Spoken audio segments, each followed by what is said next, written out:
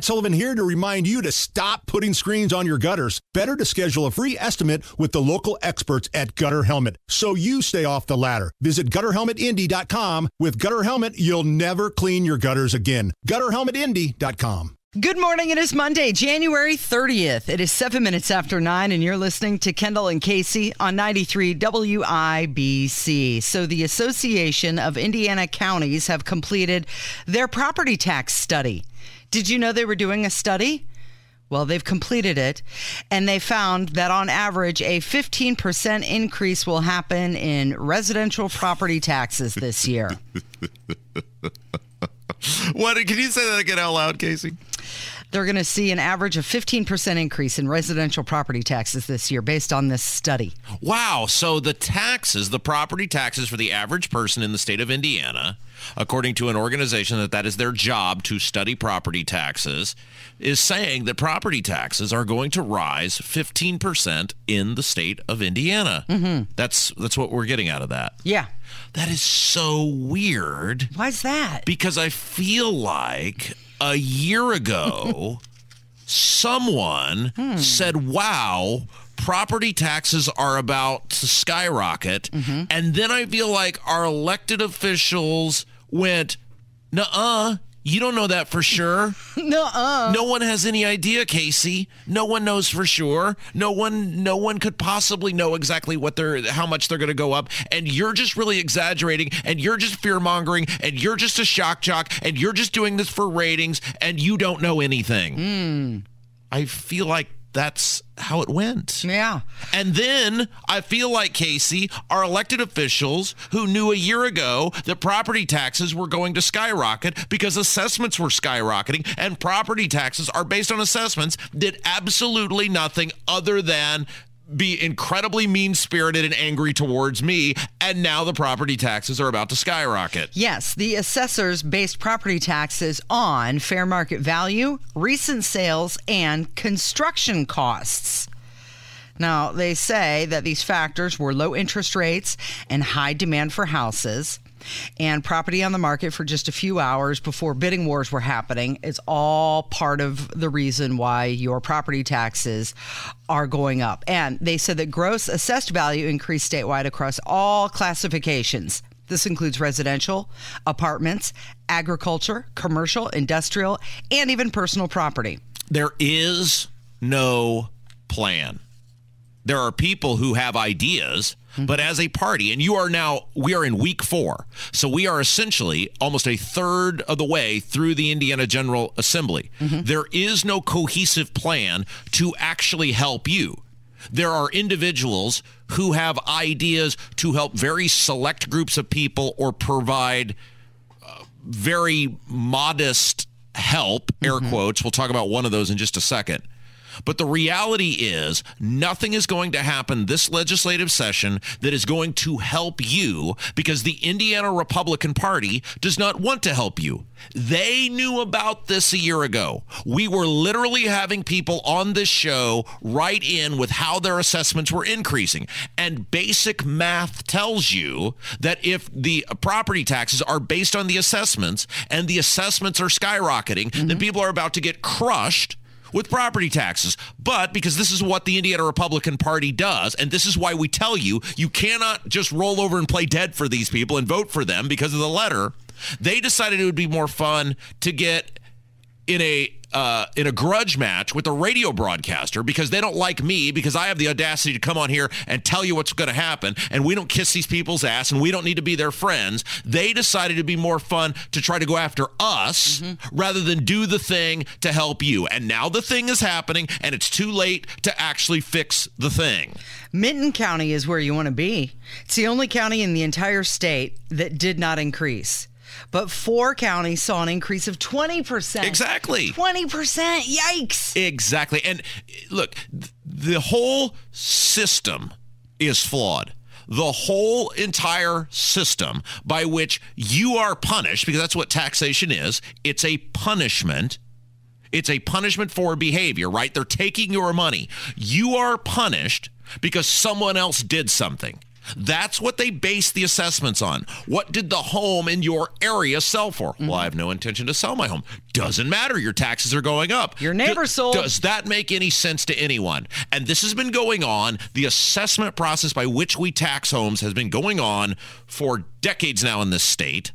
And the Republicans here just look at you and go, well, it's a local government issue. What are we supposed to do about it? Well, the reality is the Republicans write the way by which we are taxed. They could fix this tomorrow. They could have had a study committee or whatever they call those things where nothing gets accomplished a year ago when the assessments were rolling in. Oh, did you mention a study? Yes. Okay, well, the Senate Pro Tem Rod Bray said that in his chamber, they're more focused on the priority bill that seeks to form a state and local tax review commission. So the head of the Senate is saying, look, we recognize, now he's not going to say this, but Rob Kendall was 100% correct. People are about to get totally crushed by property taxes, but instead of actually doing something about it, now we're going to form the committee, which if we'd have formed the thing a year ago, we could have entered the legislative session with a plan to do the thing. They fought and they fought and they fought on this. Seemed like every week I was coming on here talking about an interaction with some lawmaker who decided it was more fun to go after me and try to go, nuh-uh. You don't know that. No, we got to wait for the data. We got to wait for, when Holcomb needs $60 million for trails, they don't have to wait for data. When Eric Holcomb wants to give away free textbooks to everyone from the textbook fairy, they don't have to wait for data. When Eric Holcomb wants to expand socialized medicine in the state, they don't need to wait for the data. You know when they need to wait for data, which, by the way, it's too late to do anything meaningful now? They need to wait for the data when it comes to helping you. When it comes to growing government, they never need to wait for anything. But when it comes to helping you, or limiting money to the Treasury, well, we got to wait for the data. Holcomb said last week, we're going to get to the root cause of the increases that are occurring. Going to get to the root cause right after this commission that studies the feasibility of changing, reforming the property taxes for Hoosiers. So they're going to study it. They're going to look at the root cause, and then so let's piggyback off that to somebody finally presented a plan. Somebody with some sort of gravitas or influence finally presented a plan. Now, this is according to Indiana Capitol Chronicle. Jeff Thompson, who I have the misfortune of him being my representative, because every conversation I have with that guy, throwing my head through the wall over there would be less painful. He filed legislation. Yes. And his plan, so keep in mind, let's say your property taxes are increasing 15%, and you are currently paying on a $300,000 home, which in central Indiana is by no means unreasonable. It's not a McMansion. It's a, modest middle income home in many areas in central Indiana. So let's say right now you are living in a $300,000 home and your home is capped at 1%. So you're paying $3,000 in property tax, or were previously paying $3,000 in property taxes. If your taxes go up 15%, and I am but a product of the public education system, but 10% would be $300. 5% on top of that would be another $150. So let's say your property taxes went up $450.